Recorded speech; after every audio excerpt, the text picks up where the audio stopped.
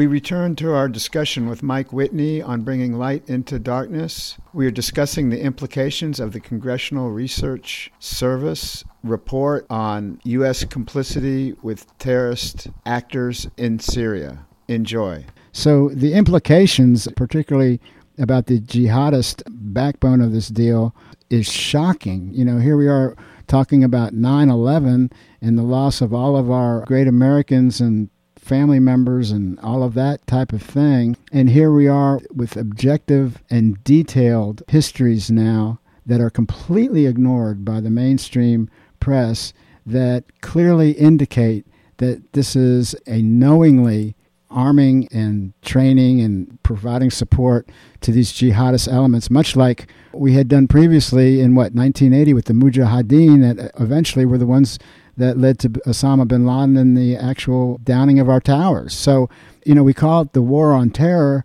but again, I just want to reiterate how important it is. If you look, when the U.S. started its bombing raids in Syria, supposedly to go after ISIS just got stronger during that whole period of time. Our whole war of terror, until Russia got involved, like you said, there was more and more jihadists, and there was many, many more powerful sectors throughout the Middle East, Syria, and Iraq. So that was certainly one of these misrepresentations that we wanted to clear up on this show and get people to start thinking about. You know, let me interrupt you for a minute. Sure, I mean, I think our impression of Michael Flynn is different. I actually see him as kind of an uber nationalist who was really naive and could not see. He didn't understand that this was the ultimate objective of the White House, to create this salami. I mean, he's scratching his head saying, why are we doing this? This is only going to bite us in the ass. And then what's actually happening is they're working towards that end. How is it that a guy like that can be in a position of power? I mean, he was head of the DIA, and not know what actually the strategic objective of the project is. Mm-hmm. And that just speaks to who he is as a person. You know, he's kind of an uber patriot who thought that this was being done for nationalist purposes when it's really basically this kind of nefarious globalist project. So it's just mind-boggling that he wouldn't be able to figure out what was going on. Figure out what you just figured out on air, you know? I mean, that's all we're asking him to understand. It seemed to be beyond his grasp. I think it's a valid point. Let me just turn and have you comment on these polls, too, because, again, there's this perception that Assad has no support, but actually the political reform rallies in 2011, they were countered by the pro-government rallies and overshadowed then by the violent insurrection. But some of that was not necessarily anti-Bashar. Of course, the pro-government rallies weren't. And the Syrian Muslim Brotherhood and other sectarian Islamist groups hated Assad, along with the secular state. Yet even polling from the heartland of such opposition recognized Assad's popularity. And for instance, in a late 2011, a Doha, I guess that's Qatar, right? 2011 Doha, Qatar debates poll created by the Qatari monarchy, a major backer of the Muslim Brotherhood, showed over 50%, 55% of the Syrians wanted Assad to stay. When you go on further, in 2012, Reuters, the UK Guardian, and Time magazine reported that 3 Free Syrian Army, the FSA leaders in Aleppo, saying that the President Assad had about 70% support of the local people. There's a poll, over 80% of Syrians believe U.S. created ISIS. This is conducted by the research firm, the ORB, the Orb International. The survey questioned some 1,365 Syrians throughout the country on matters regarding the Islamic State and the nation's ongoing turmoil. This is in 2015. 81% of the Syrians polled believe that ISIL is a foreign American-made group, the survey says. So we completely ignore and are completely ignorant of how Syrians think, because we don't get our information from Syrians in Syria. We get them from these little groups that are so in bed with U.S. foreign policy interests. And so the last poll I just wanted to highlight, it was an in-country, face-to-face Orb poll conducted in May of 2014, arrived at similar conclusions and found that more Syrians believe the Assad government best represented their interests and aspirations than any opposition group that we were supporting. The U.S., that is. And according to the poll, only 6% believe that the genuine rebels represented their interests and aspirations, while the National Coalition Transitional Government, a U.S.-promoted entity, drew even less support at 3%. So I just find that striking. And we have these elections that he wins overwhelmingly, and then we claim they're all rigged. So from the perspective of the Syrians themselves, you mentioned all of the refugees that left Syria. So many lined up wanting to vote in these elections that Assad had won such landslide margins with. What do you make of that polling? Well, some of it's a little bit deceptive because you remember after 9/11, George W. Bush was his popularity was like around 90%. So when you're under attack and when you're at war, then naturally your leader is going to be a little more popular. But I think the numbers after this long period and the suffering that people have had to endure, I think his popularity is actually quite real. He's a very unassuming, sensitive. He's an ophthalmologist by trade. His brother was supposed to be the president, and his brother died in a car crash. He was like an aficionado of racy cars, and he crashed it and he died. And they called him back from England, where he was. But he's kind of a reserved, shy person by nature. And then he was thrown into this thing. A lot like Putin was thrown into his. He kind of slipped in through the back door as well. So I can understand his popularity. He's very soft-spoken, but he's very well-spoken. He's extremely articulate, and has a lot of resolve, steely resolve, and he's seen this very tragic period through for 10 years of this, and they were at their wits' end. The whole state was about to collapse before Russia stepped in and decided to shore it up and give it a second life. So he's kind of a bit of a miracle worker. So it doesn't surprise me at all that he's popular. When things settle down, you'll probably see the more traditional divisions in the political system. But for now, I think the popularity is quite real. They're fighting some tremendous forces, and you basically can't buy any of the commodities we can get over here just because the United States, it's always like, if we can't beat you, we'll almost just sanction you to death, which is basically what we've done to Cuba for 60 years. So, the same rule applies here. But they're tough people. I guess what I'm trying to get at, too, though, is the fact that I think the people that have the closest understanding and can see through the propaganda and get much, much closer to the truth than we're getting here in the United States are the people of Syria, that they did see what the real opposition groups were really all about, and that they were serving not their interests, but the interests of U.S. foreign policy.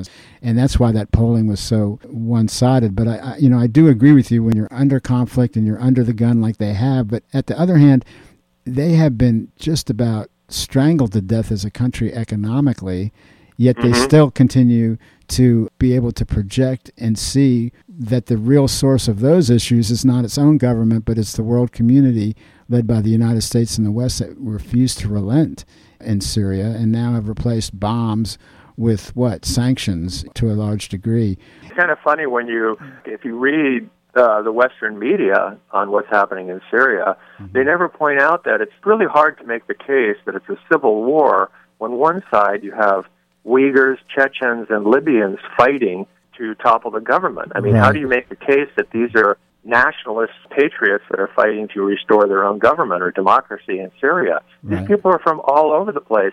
And who has the power and the resources to get those people? Remember, the name Al-Qaeda itself means database.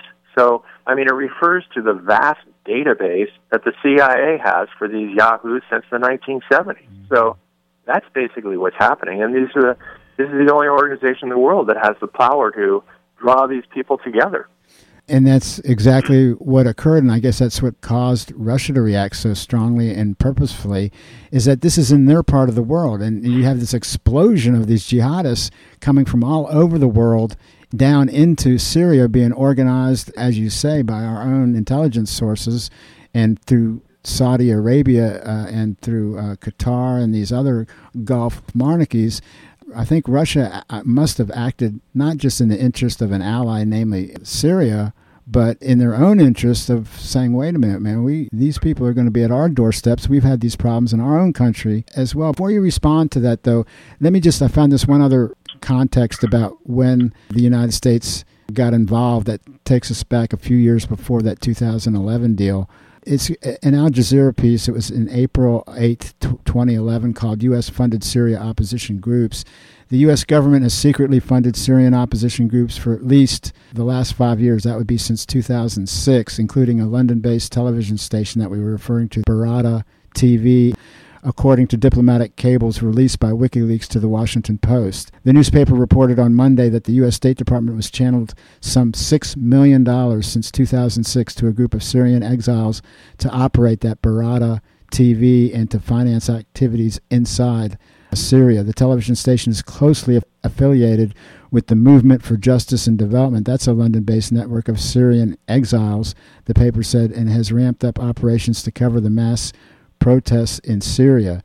It added that U.S. money for Syrian opposition groups began under George Bush, the former U.S. president, after ties with Damascus were frozen in 2005. So again, the idea that the whole problem in Syria got started by Assad in 2011 and how he dealt with protests is completely bogus, that we've been pointed in that direction. Yeah, it's not only completely bogus. I mean, the hypocrisy is just beyond. I mean, here you are, you've reoriented your whole national security state and your military, so it's fighting this imaginary war on terror, and at the same time, you're arming, training, and supplying these guys who are terrorists. So, I mean, the whole thing is laughable, but people, I think the majority of people actually have some inkling that this is what's going on, and they just ignore it because they're powerless to change anything. Yeah, and lastly, the other thing that we mentioned at the beginning of the show that we wanted to get to is the issue of that 2013 Al Ghouta gas attack. At the very time we questioned it on this show and continued to question it, and we never saw the evidence that supported the claims that John Kerry in front of Congress made with absolute certainty to our Congress in his bid to represent the administration of Obama and get the Congress to endorse bombing of Syria, which they did not. And he said with absolute certainty that this is John Kerry, that it was Assad that was responsible for that August attack.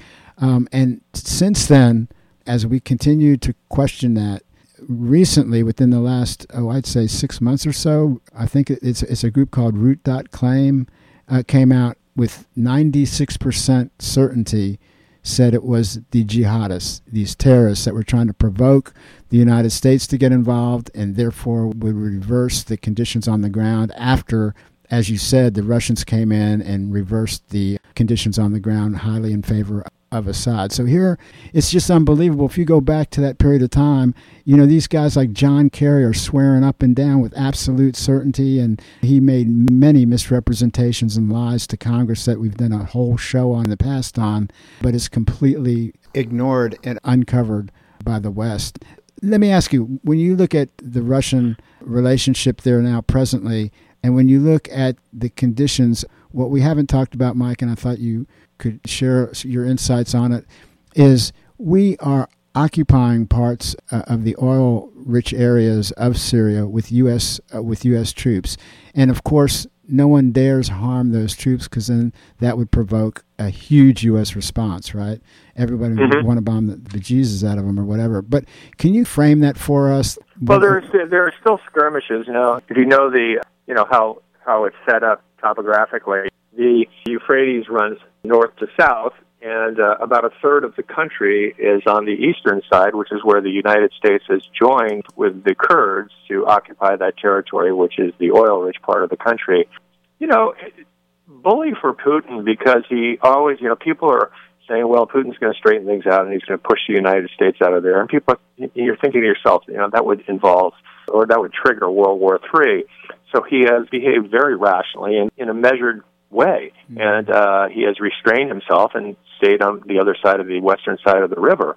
But that just means that this war is going to go on basically forever, but because there's kind of an iron curtain between the two armies. It's costly for the United States to maintain the occupation, but Russia, having only offered its Air Force, is on a sustainable path for doing what it's been doing for the last 5 years. It can keep going forever, so it's not really costly for them, and it's certainly worth the effort.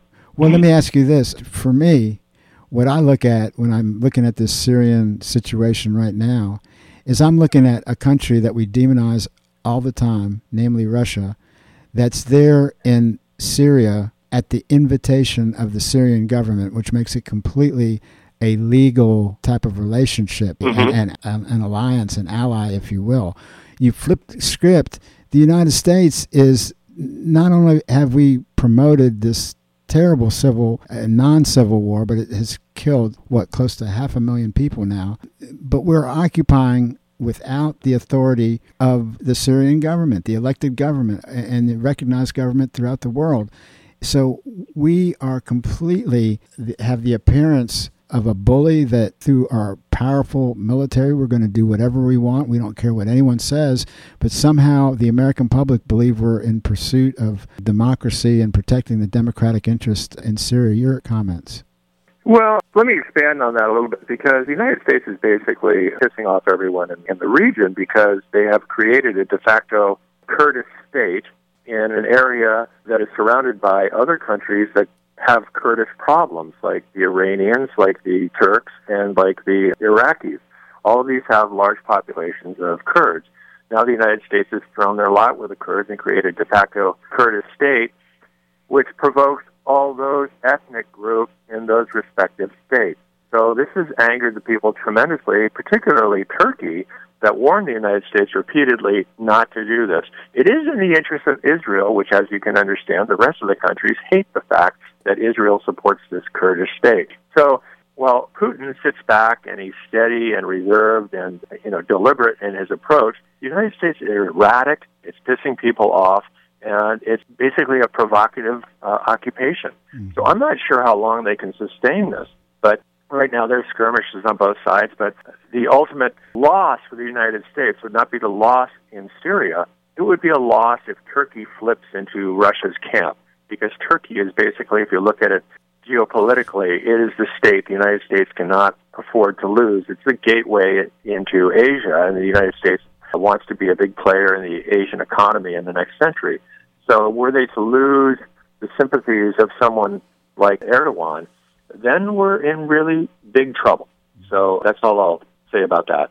Yeah, no, that's a good analysis and such. And I want to remind people we've been visiting with Mike Whitney, investigative journalist. We just got a few minutes left here. And the other concern that I have, and it's all tied to one thing, which is just the incredible pain and suffering that our foreign policy has created in Syria. And not just Syria, but this show is about Syria tonight, so that's why we were focused here. And the sanctions that are going on and the issues of lack of water in many of these areas as well. I think right now there's also a huge drought going on that's affecting the area as well. When you think about the sanctions, have you been following the impact of the sanctions on Syria? Do you have any comments about just sanctions in general that the United States uses? Well, I mean, it's always surprising when you realize there's no, sort of, inhuman act that the United States won't inflict on people to achieve its foreign policy objectives. Again, keeping people from getting essential medications or diabetics from getting their insulin or something like that. It's not a trivial matter, and people's lives are ruined by those sorts of things, and yet there are onerous restrictions that make these people's lives, the average people, working people, not politically involved at all, suffer enormously. And like Madeleine Albright said so breezily, we think the price is worth it. Well, it's not worth it to the people of Syria, I'll tell you that. Really, it's just, we just don't ever relent in our foreign policy. If we can't undermine and create political organizations in these countries that will come to power, that will serve our interests as we perceive them, then we move towards other types of conflict, including what you see here with the arming of these. Yeah, just look at Cuba. I mean, it just goes on forever. There's no attempt to normalize relations after all these years. Every other country in the world supports normalizing relations with them except the United States. That speaks volumes about our foreign policy. It does, and what also speaks volumes about our dilemma here is that the American public is not irate, because the American public has not been told the truth about these issues that we're talking about. That's true. Today. And so there's impressions that Americans have that make them think that these sanctions in these different countries are worthy in some form or fashion, and they're not, and they kill. And they result in hundreds of thousands of lost life years annually throughout the world. In fact, the Venezuelan ambassador to the United Nations, Samuel Moncada, speaking to the 18th summit of the Non-Aligned Movement held in Baku, Azerbaijan, on October 26, 2019, he was addressing the 120 countries represented, and he denounced the imposition of arbitrary measures called sanctions by the United States as, quote, economic terrorism which affects a third of humanity, with more than 8,000 measures in 39 different countries, end quote. This terrorism, he said, constitutes, quote, a threat to the entire system of international relations and is the greatest violation of human rights in the world, end quote. That's what I would encourage our listeners to do, is just check out the impact of these sanctions on third countries. Listen, Mike, before we let you go, where can people access some of your written works? I can usually find me at Global Research or the UNS Review, sometimes over at Information Clearinghouse, mostly the off-the-beaten-track publishers. Well, we're going to have you back on at some point. I know that you've been doing a lot of work around the COVID crisis in the world and have a strong alternative presentation there that I think is worth doing a show and discussing more. Here we have in our own country, we have less than 5% of the world's population and I think close to 20% of the deaths. So that's another issue, the way we've completely mismanaged this deal. Exactly. But anyhow, Mike Whitney, investigative reporter, I can't tell you how much I appreciate your time and insights tonight, and always look forward to having you back down the road. Yeah, thank you for having me, Pedro. I appreciate it. All right. Bye. Look forward to learning together into the future. See you next week. Coming up next, do not go anywhere unless you're not on KOOP.org right now. Switch on over to the internet if you're on the FM dial to hear Emo Diaries with Co-op's very own Stephanie at the Disco. I can't wait. And we go out, as we do every week, with Land of Naivety.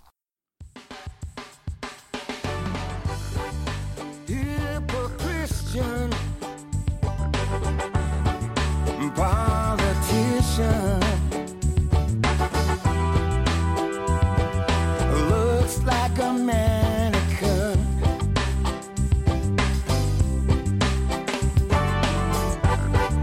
Kickbacks are his cause. He breaks all his own laws. Then goes the church to redeem all his sins.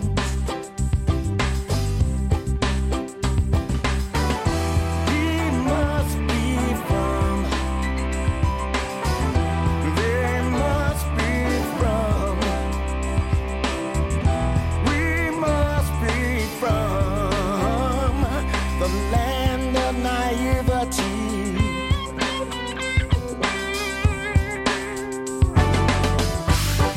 I check out the bozo. I talk whole radio. Corporate advertising is his name.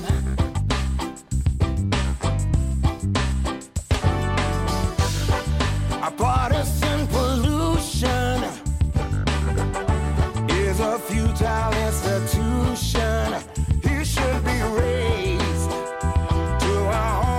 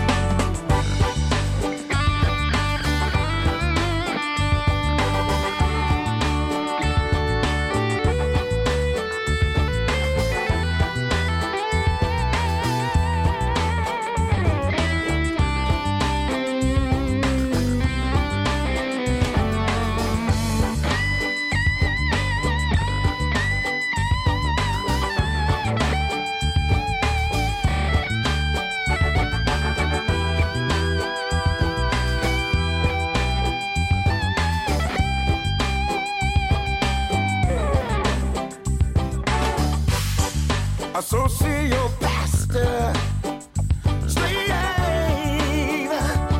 master, makes no apology.